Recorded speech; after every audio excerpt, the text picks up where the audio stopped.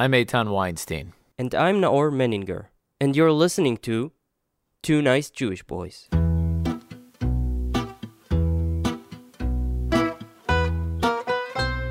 Like it or not, the 21st century is the century of Islam.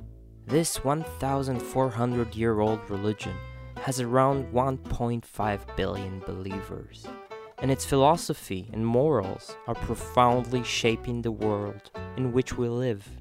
Like any religion, Islam has its beauty as well as its dark sides. To some parts of Western society, Islam is associated with warmongering, cruelty, and terror. To others, it's just another religion to be respected alongside Judaism and Christianity. Many know the story of the two most dominant streams in Islam, the Sunni and Shia, forever torn in a nasty conflict fueled by ancient grudges and bad blood. But amidst the wars within Islam and the wars it's fighting with Western society, certain streams in the religion remain quiet in the dark, waiting to be discovered. One such group is the Sufis. Sufis are a mystical sect of Islam, established around 200 years after Muhammad. They believe in peace and love, and they live in poverty, dedicating their lives to helping others. Dr. Sarah Sviri is a professor emerita at the Arabic Language and Literature Department at the Hebrew University. She is an extremely prominent scholar of Sufism, and her book, The Taste of Hidden Things, depicts her lifelong studies. She joins us to talk about a lesser-known side of Islam. This podcast is made in collaboration with the Jewish Journal. And as you can hear, Eitan is yet again not here. He'll be back next episode, but I'm here with Professor Sviri. Hello. Yes, hello, Naor. Thank you very much for approaching me and for coming to talk to me. We actually owe this meeting to one of our listeners, Hagar, who said she heard you in a lecture and that you were amazing. So she said we have to have you. I wish I knew Hagar. I probably do know, but just the name, I'm not sure that I am familiar. So, who are the Sufis? Well, I tell you something. First of all, I hope I don't infringe on your opening when I say that when you describe them as a sect, something in me said, hey, hello, they are not a sect. I don't know what a sect exactly means, but it means something very close and very secluded. And I don't think that that's an appropriate term for them. I would say that they are a stream within Islam, the mystical stream. Some would say the mystical dimension of Islam. And then we can talk, if you like, what does it mean later on, perhaps. What does it really mean to be a mystical stream? But they're not a sect. I wouldn't call them a sect. They're not a cult? By the Islam? No, I don't think that they are a cult. Usually not all Muslims, especially if they tend to be kind of fundamental or really advocating something very doctrinal and precise, then maybe these streams within Islam will not accept the Sufis as something very appropriate to Islam. Not accept meaning they'll cut their heads off. No, they won't. They argue. Sometimes maybe it will come to, like a year ago or something like that. There was an incident in one of the mosques that is regarded as a Sufi mosque in the Gaza Strip, where they actually attacked Sufis militantly. But I don't think it has reached that point. God forbid that it does. But anyway, Islam has many, many streams and many trends, and not necessarily sects. You wouldn't call the Shia a sect, and you wouldn't call the Sunnis a sect. It's like the different colorings of Islam. The Alawis? Well, Alawis, it's a different story. So you can't mix. It's oranges. You can't mix it, apples. And you can't be very, very precise about what a sect means, what a trend means, what a stream means. means different things to different people, Right, and it right. always depends who you are asking. But just to say that as much as Judaism, Christianity, and other religions have a mystical dimension in them, have a streak or a stream of people who follow a mystical path, the same is true as regards Islam.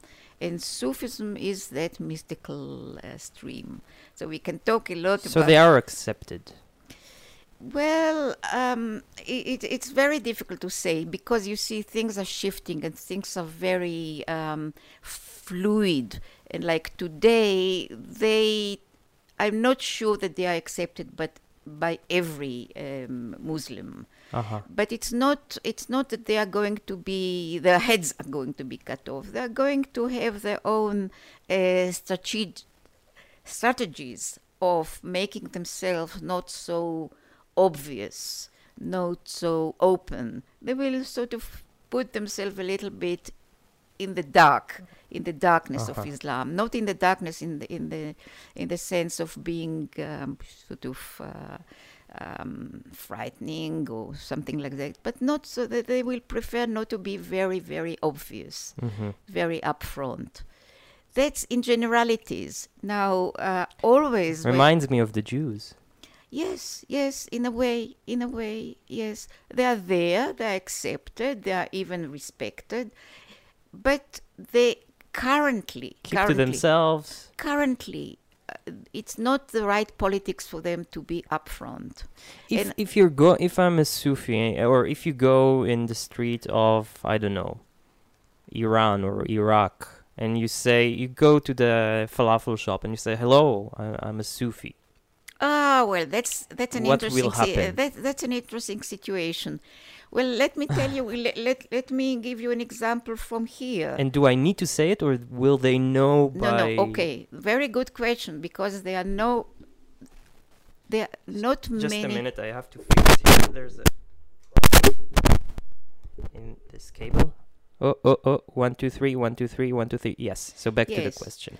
Well, in certain places there may be some obvious clothing or having some kind of headgear that pronounces that a certain human being is a Sufi, but not really, not everywhere, and it's not necessary. Especially for women, of course, who have another dress code.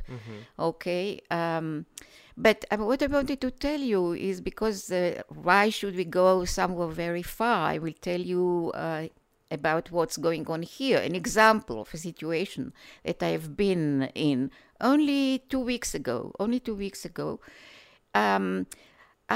I'm currently having a study group together with a friend of mine whose academic expertise is Jewish mysticism. But she's also an activist in relationship between Jews and Palestinians. So we have a study group. We meet for 20 lessons with something like 20 or 25 people. And I do the Sufi side, and she does the Zohar or Kabbalah side, and we're doing it in Hebrew. So we bring texts and we talk about it. And 2 weeks ago, she brought someone who is a Palestinian, a friend of her, who is very much engaged in this Israeli-Palestinians getting together and trying to make some kind of bridges.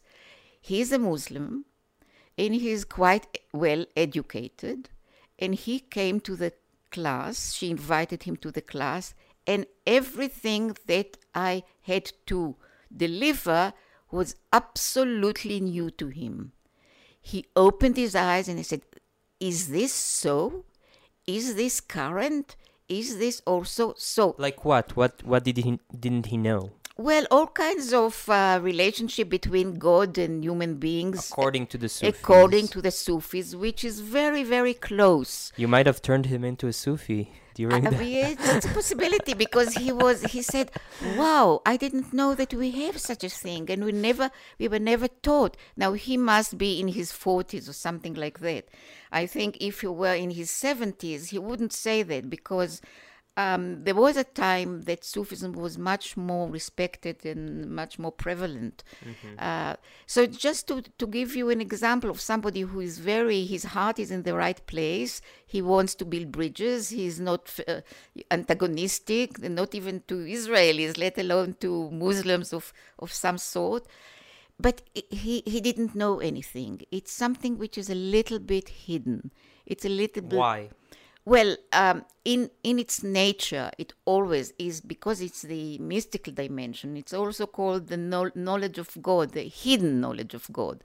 So in its nature, it is esoteric. Like, for example, the Kabbalistic teaching is not every Jew is familiar with the Kabbalistic traditions. Yeah. It's something which is, by its nature, a little bit remote, a little bit closed.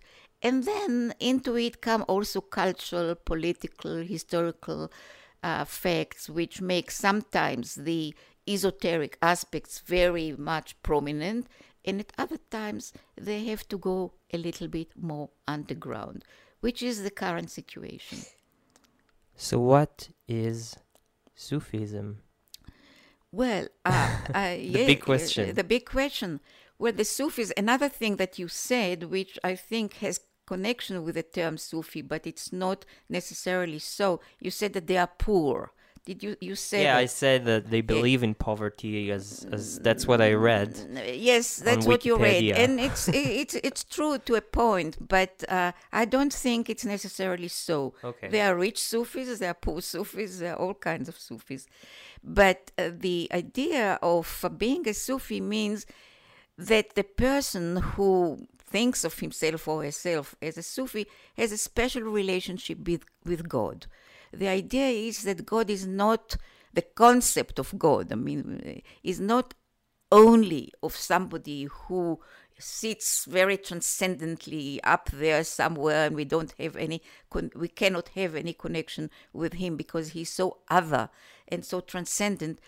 Yes, he is other and he is transcendent and he's totally different, and yet there is a verse in the Quran, and by the way, the Quran is the basis for everything that Sufis will say. And there is a verse in the Quran which says, that's God speaking, I am nearer to you than your jugular vein. This is in the Quran. Again? I am near, you must know that I, i.e. God, because Yes. God is speaking in the first person in the Quran. Yes. I am nearer to you, or closer to you, than your jugular vein. The main vein that supplies, So I am so close to you. You breathe with me. When you breathe, I breathe with you. There is a kind of sense of synergy. Obviously, Sufis will not use this term. It's a term that I have been using to say there is something, a relationship, a very close relationship. So how does modesty or poverty come to place there? Yes, in that sense? That's a very good question. It's not that it's given without any effort on the part of the human being. Maybe it's given, but the human being is built in such a way that there are many, many veils. So this kind of closeness or intimacy even, or love, is not something that we usually know, that we are usually aware of, because we are caught up in everything. Diversions and... Exactly, diversions day-to-day. and appetites and desires and all kinds of things. Mm-hmm. So it needs a certain withdrawal. A certain withdrawal into retreats, into silences. And also, this is the aspect that Sufis will call poverty. Like they give the example of the biblical patriarchs, like Abraham. He was very rich. And Islam is part of the Abrahamic religions, and Abraham is a very important figure there. So he was very rich, and he had many. his property was large and so on. And they will say that's not the point. The point is he was never attached to anything that he belonged, because his heart was always with God, and he surrendered to God. So this aspect of surrender, withdrawal, acceptance, all these aspects are part of a picture of the what you can call, or what the Sufis may call sometimes poverty. Poverty, they will talk about poverty of the heart. The heart has no place for anything apart from God. So if the heart is full with the love of God, with a longing for God, with a feeling of God's nearness and all these things that Sufis talk about, the heart really, I mean, the heart is also the hidden part of the human psychology or makeup. It can contain nothing else. I have to ask you just my association, but it reminds me of the Franciscans. Yes. Right? They're like Yes. cousins Yes. of the yes. Franciscans. Yes, quite a lot of people like to point out that I think St. Francis was in the 13th century, if I'm not So mistaken. later, he came after the Sufis. He came later, but there are 13th century Sufis who resemble very much St. Francis, and people talk about this resemblance, but you are absolutely right. That's fascinating. Yes. Because And also St. Francis' relationship with the animal world. and with the nature, birds, yes, and he nature. talked to birds. Absolutely. And this also comes in the... Yeah, how so? Well, they say, for example, that the like St. Francis, he was a saint. So in Christianity, they developed the concepts or the category of saints, yes? In Islam, is a little bit, in Sufism, it's a little bit different. They don't talk about saints, but they talk about, they have an expression, wali, in the plural, awliya, or in the current Arabic, it's willi. And really what it means, like if you open the dictionary and you want to know what it literally means, it means friend. So they are friends of God. They are equivalent, more or less, to the saints in Islam. So they will say to go... Christianity. In Christianity, beg your pardon. So to go back to your question, they will have many stories about the relationship between these awliya, these friends of God, with animals.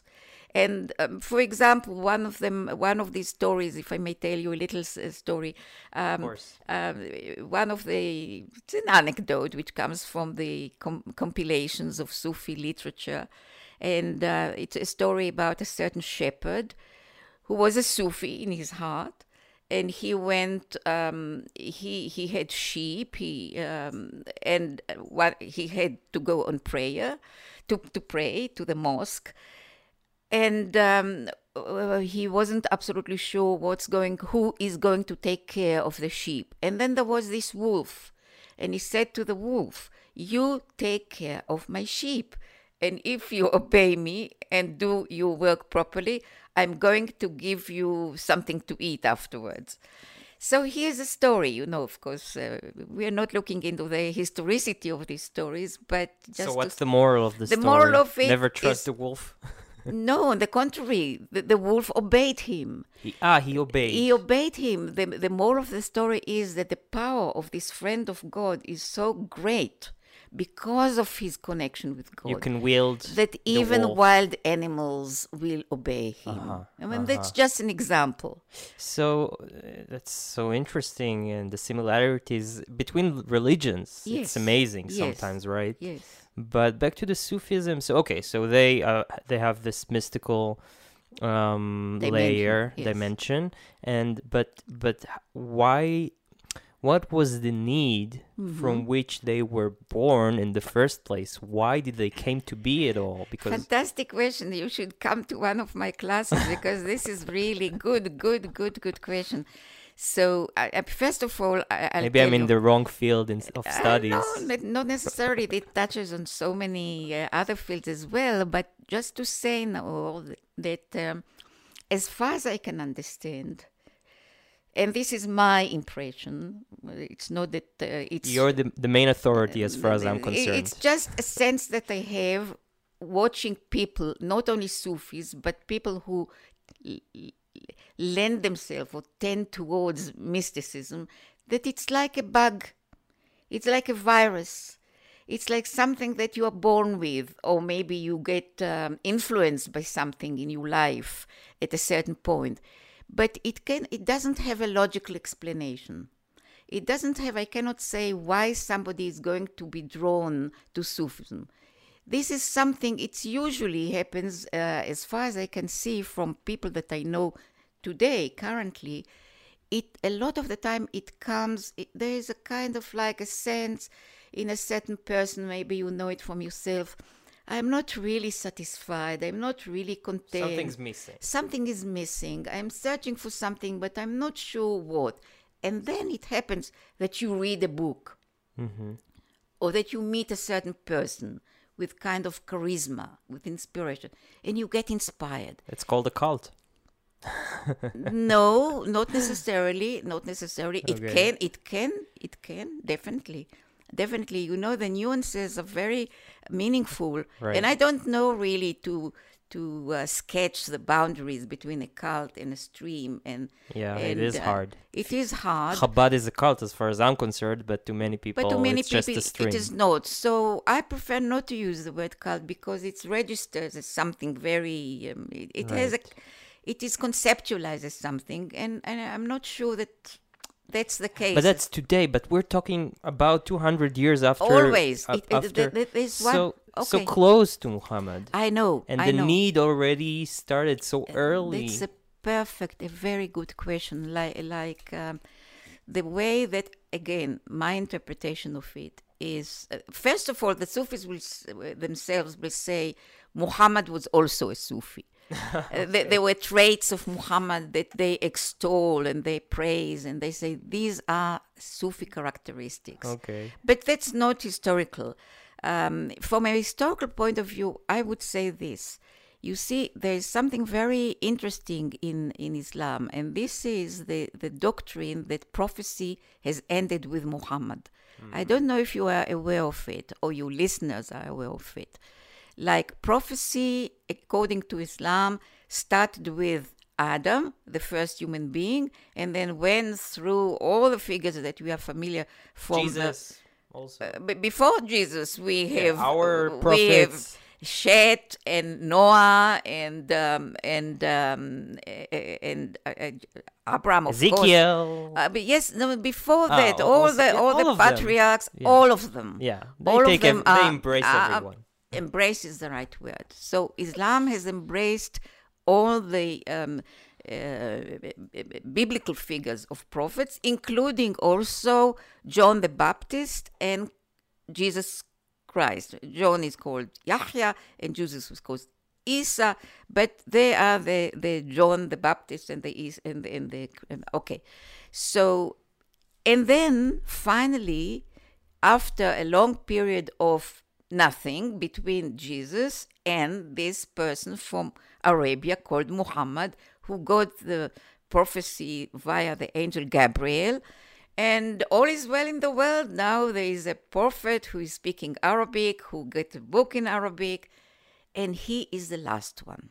Mm-hmm. He is definitely the last one. After him, the belief, and this is one of the strongest beliefs in Islam, never disputed or hardly disputed, no more prophets, no more prophecy.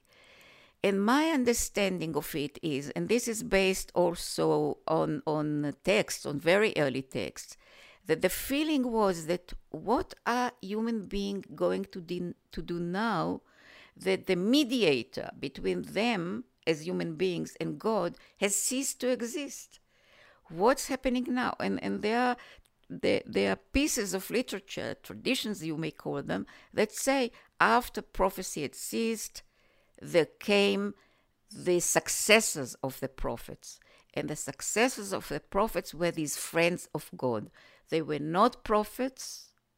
They never received a book like a Quran or a Sharia or a Torah or something like that. But they were very close to God, and they are the link. the link between human beings and God, and also they are called the pillars of the earth. Without them, the earth cannot exist. Because there has to have, they are called stakes or pillars or all kinds of terms like that, which describe the sort of solidity which they afford to the human race, and also to the world itself. Yeah. So they are the upholder of the earth and the connectors between everything that exists on earth and God.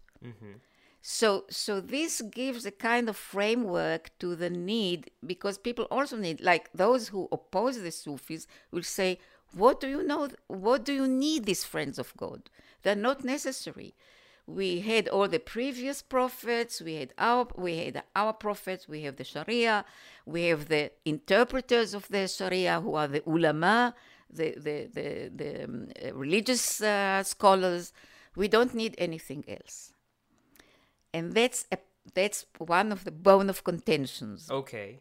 But then, but who conceived the concept of Sufism? Do we even know? Yes, we do know. I can't go. I don't think you have enough time for me to go into the minutiae of the historical stages. But we know that in the middle of the 9th century, there was a circle of seekers in Baghdad. And that was a very important center, historically speaking, because one of the reasons was that they had a very charismatic and beloved teacher.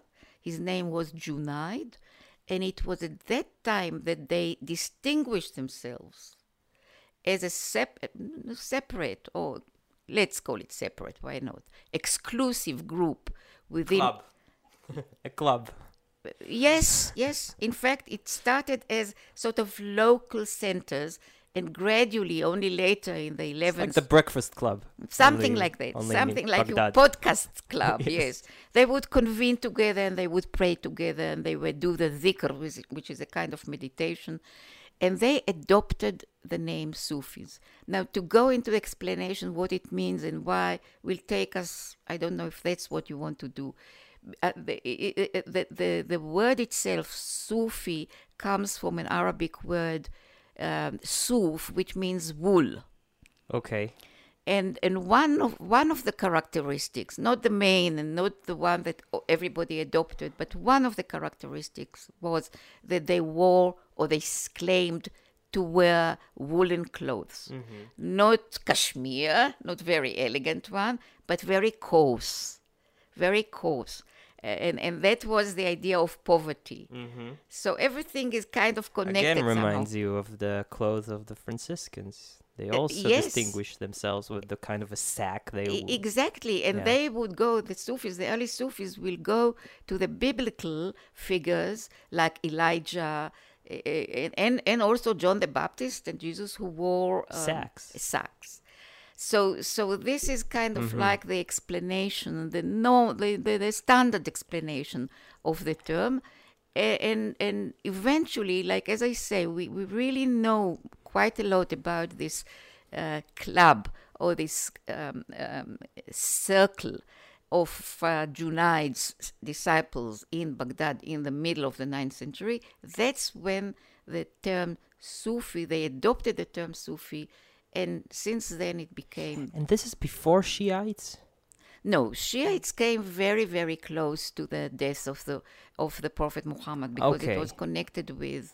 Because I'm thinking about the wars these two streams had, and I wonder, did the Sufis ever find themselves in a war or slaughtered or massacred? No. Again, I say no, and somebody will find some proof, textual proof, to show that yes, there was an occasion or there was this. But on the whole, they did not. They were, on the whole, they were Sunnis. But they didn't go into all these political and militant fights. on the whole, as I say, it's a big topic, and we are not in an academic seminar to go into the details of it. But generally speaking, they were most of them were Sunnis. And are there Shiite Sufis nowadays? Yes. Yeah, that was going to be my next sentence, to say that nevertheless, there are also Sufis who are Shiites. Wow, that's so Not complicated. many. That's very complicated. And when the Khomeini came to power in Iran, there was a period that many Sufis, many self-proclaimed Sufis, or those who had schools, and they were harassed. And ISIS, did they harass Sufis? I believe so. But Right. but I The think extremes. the extremes. But I think Sufis have got, as I told you before, I think by the time we come to ISIS, they have already employed their strategies to not to be too pronounced, not to be too obvious. So they are, on the whole, they are not playing the political game. So they started in Iraq, and slowly but surely they started, growing, Yes. growing and growing and growing. Yes. And No, they started at the same time. There were many other schools as well. What I told you about the School of Baghdad was because that was the central school, and that was the school that adopted the term Sufi, while other centers simultaneously, more or less. simultaneous, exactly, like in Transoxania or in Khorasan, which is the northeastern part of Iran, or in Syria. There were also circles, but they didn't call themselves Sufis until a later period. So it's a grassroots movement. Yes, absolutely. The first one, maybe. Absolutely. The first grassroots movement. Absolutely, yes. And how big did they become? Well, then again, it depends on historically what time we are talking about. Like, for example, by the time we arrived at the 12th century, there were lots and lots and lots of schools and centers and teachers and texts and practices and Millions?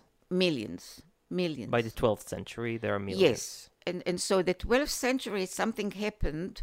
They started to become congealed, not only around centers, like local centers, but they became, I call this process, they have become from local to global. So Sufism has become global, and it produced itself along lines also very similar to Christian societies as brotherhoods, which in Arabic are called tariqas. Maybe you heard this term, turuk, tariqa. Even today, people will ask, you are Sufi? Okay, so which tariqa do you belong to? Is it the Naqshbandiya? Which club? Yes, but club in a global sense, Uh-huh. in a sense that covers a very large geographical area. Not just bound by, let's say, Baghdad or Iraq or Iran, but generally speaking. Like, for example, I give you an example, like one of the greatest tariqas, Sufi tariqas today is the Naqshbandiya. Iran. Where You'll is it? find them. You'll find them It's everywhere. just a name, and they It's have just a name, branches. They name, and you would like to call it cult, some kind of practices and history, in a sense of identity. On top of being Muslims, there are also Naqshbandis, but the Naqshbandis, you'll find them in Nablus, you'll find them in Egypt, you find them in Iran, you'll find them they're all And this over is the place. one stream of Sufism, Exactly. of which there are several, Many. and each one is a little bit different. And each one is a little bit different, and also it's a kind of very flexible system which allows for sub-branches to appear. So, for example, if it's Shadhiliya, for example, I just throw names. Yeah, you can just you can also make up names. I wouldn't know. Yeah, even. okay, but maybe your listeners will Yes, know. they're- Okay, so let's say the Shadhiliya started in North Africa, and then it migrated, or some of its disciples migrated to Egypt, and so it's absolutely okay to produce a sub-branch of the Shadiliya. Mm-hmm. So it's a very flexible system. That's mind-blowing is. because we're used to set of laws that, I can't just go and make up a stream in Judaism. No, you can't. It's But also in Islam, not every Muslim can do that. They have to be these teachers that establish, or the disciples establish streams. They have to be very prestigious. yes, and yet it's possible. You It can is can possible. work your way up, become Yes. someone, and then you can break You apart. can draw so many disciples and write books, or maybe have seminars and people listen to you, that a new sub-branch is So how many Sufis are there nowadays? many, many millions. We don't know many, the exact many number. millions. It's I've tried tens of millions, many more than tens of millions, millions. hundreds of millions of Yes. Sufis. Yes. Look, I don't know if I think anybody. we should give them a state by now, don't you? Oh, well, I'm not sure that they want to, because one of the characteristics is to blend in wherever they are, a little bit like the Druze. Yeah, like the Jews. Yeah, a little bit like the Druze. The Druze were not the first one to invent this. It's a kind of like, I keep a low profile. So what does it mean to keep a low profile? It means that I blend. I Until one day you can't blend anymore. Yes, that's true. That's true. That's true. So again, you asked me about, I don't remember exactly what your question was, but I remember that I said depending on the period in history. So then I told you about the 12th century where they started to become global. Mm-hmm. And then I think this lasted more or less until let's say the 19th century. Take a few scores of years or not. What happened in the 19th century, more or less, is two movements, universal movement, but also affecting Islam, started to take hold of the societies. And one was the movement of secularity. Mm-hmm. Like, for example, you may know, or some of your listeners may know, that in Turkey, which was full of Sufis, of all types of traditions, but Ataturk, who wanted to make Turkey into a modern and secular state, prohibited the existence of the Sufi By law. By law. And To practice it even? Yes.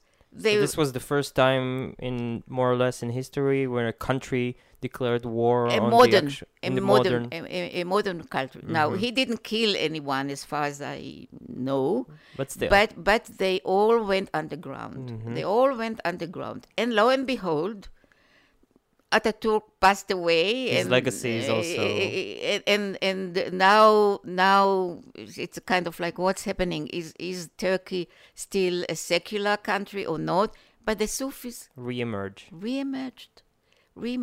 And this also happened in the states like Kyrgyzstan and Turkmenistan and other stans, Uzbekistan, which were under the rule of the Soviet Union. It was forbidden for them to practice Sufism. The Soviet Union collapsed and they re-emerged. Do they have, are there countries like Iran, which says they have represented? Are they represented somewhere in a government in a way, or never?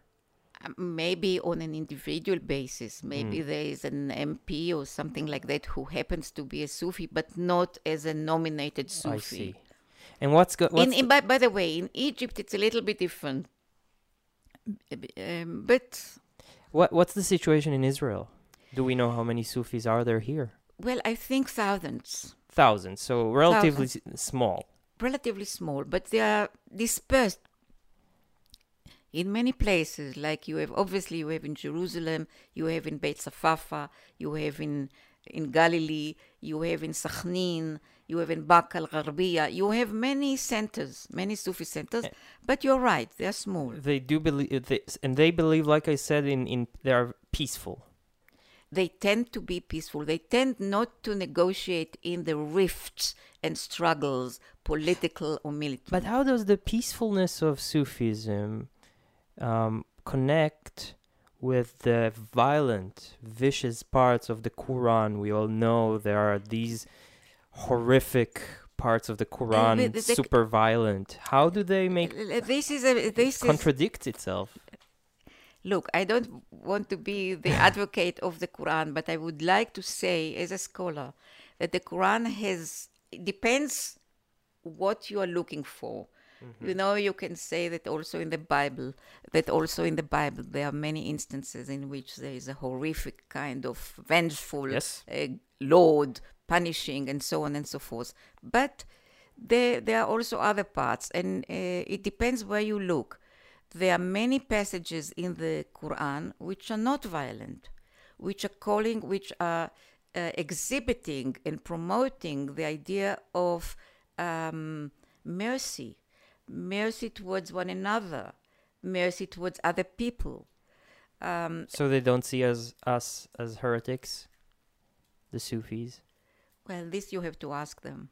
You must have talked to them. No, I never, I must tell you, I never asked a Sufi, and I've been in touch with quite a few.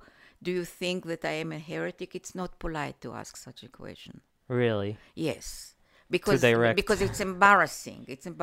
Like, I don't know what they think. And of course... Isn't it interesting? It's very interesting. So. On a one-to-one basis, I have got many students. I'm not teaching anymore, sort of formally, but Muslim students. And I can tell you many episodes about that, but I don't know if this is where you want us to go. But this is a question I would never ask. I personally would never ask somebody, do you think I'm a heretic? Because it's too confrontational. Right. And I don't think it's right to embarrass. The idea, one more thing that I'd like to say, that one of the affinities that Sufism has with modern people, like for example with a person like myself, is that it's very astute psychologically. It has a psychological understanding which is very, very astute and could also be applied to modern people. And it's not necessarily something that is bound by a certain law or by a certain prohibition. It's on top of it. So you don't hear them talk about the conflict, the Sufis. I wouldn't say that. Again, if I tell you that there is this meeting that my friend Melilla is engaged with, and also her Muslim friend, and there are many other Muslim friends, obviously they talk about the conflict, but they are not necessarily Sufis as such. They are Palestinians who want to search for some sort of bridge making. Well, some of them may be Sufis, but not necessarily. I can be upfront with you, since you're not Sufi. I can ask you the hard questions without embarrassing you, I hope. So, will a Sufi ever make a suicide bombing terror act? I can't see that. I can't. No. Will they ever hold a weapon? Will they ever stab a soldier? Hold the weapon, yes. And there were instances in history where they combated against colonialism, like in the Cossacks in Russia, who were under the Tsars. They fought and there are other instances. So I can't say that they will never hold a weapon. And in our history, like in here, not as a do group, we know about? Not as a group, as individual people. Who knows? I personally have never heard about somebody who is a known Sufi and acted out violently or even as a terrorist. I don't know, because it's always like as a group. Definitely not. As individuals, who is to say? But as a group, it definitely stands against what they believe in. Sorry, say it again. It stands against what they believe in, the concept of. I would use positive. of- I would phrase it differently. Okay. They don't stand against. Or this doesn't stand against. They don't want to interrupt their very, very deep dealings with God by having to deal with this or that aspect of a political or historical I see. Event. Good enough. Look, More than we can ask for. absolutely. There's a very famous example that usually people give, like there's one of the great names in Sufi history, don't know if it will mean anything to you listeners, is Al-Ghazali. He was an 11th century Sufi, also a scholar, and he produced a lot of literature which meant to bring together Sufism with mainstream Islam. Now, he lived in the time of the Crusades, and he wrote huge volumes of texts. The Crusades are never mentioned, and people always wonder. I mean, here he was, he lived, and he also made quite a lot of tours out of his practice of wandering from place to place. He never mentions the Crusades, which means he was otherwise occupied, otherwise engaged. And their engagement is God. And this is so total that this is what we cannot understand. Yeah. We can It does go- make sense in a way. On the other hand, yes, you know, Yes. what we really never understand is the Shaheed culture. What you describe is understandable because this is the meaning of spirituality. No, devotion, Absolutely. devotion, and Devotion, submission, poverty of the heart. The heart doesn't want anything. Doesn't want to have a larger house, to annex the neighbor's village or anything like that. So, what's the biggest question that you're dealing with right now that you didn't find an answer to yet in your research? Oh, look, well, since you ask me, and this is not a confrontational question, but I have to answer it and also to promote myself a little bit. Yes. And I would say that I have two lines of investigation, and I'm writing sort of in a two-tone, like, how would you describe it? Like Parallel. Melodies. Okay. And one is strictly speaking academic. And as such, in this capacity, although I'm interested in many different things connected with Sufism, but my main work now, which I'm almost finishing because I've just finished writing a book, was about the very early period of Islamic mysticism. I don't even call it Sufism. I call it early manifestations of Islamic mysticism. And this is very fascinating because I can't go into detail. We'll read the book. Yes, you'll read the book. I'm not sure that you'll read the book, but that's one. It's academic, it's technical, Okay. it's based on text and translations and so on and so forth. Okay. But at the same time, I'm very much interested in the deeper sense of Sufism, in the mystical sense of Sufism. I'm very much interested in it. So in that capacity, you mentioned the book that I had written, The Taste of Hidden Things, and that was quite a long time ago. But now I'm preparing to write a Hebrew version of it. Uh-huh. And this is going to be from my, how shall I say it? The Sufis have a term, what we call in modern language, we call experience, yes? Don't talk to me about ideas, talk to me about experiences. Right. They, in their language, they will talk about taste. Have you tasted it? You know, you cannot describe honey. They're They more will say- sensual. Sensual, tactile, you know, all this kind of, it's also sensual, but also what does it mean to be bereft of the feeling that God has? I can't find God, that I'm searching and searching, something like that, or making tremendous effort and finding I'm nowhere, I'm bewildered, I'm in the desert, I'm in the forest. So this is another aspect of Sufism that I'm working on both. And you had the Hebrew book, an anthology, which Yes. didn't come in English, right? That's right. Yes. Will it? Yeah.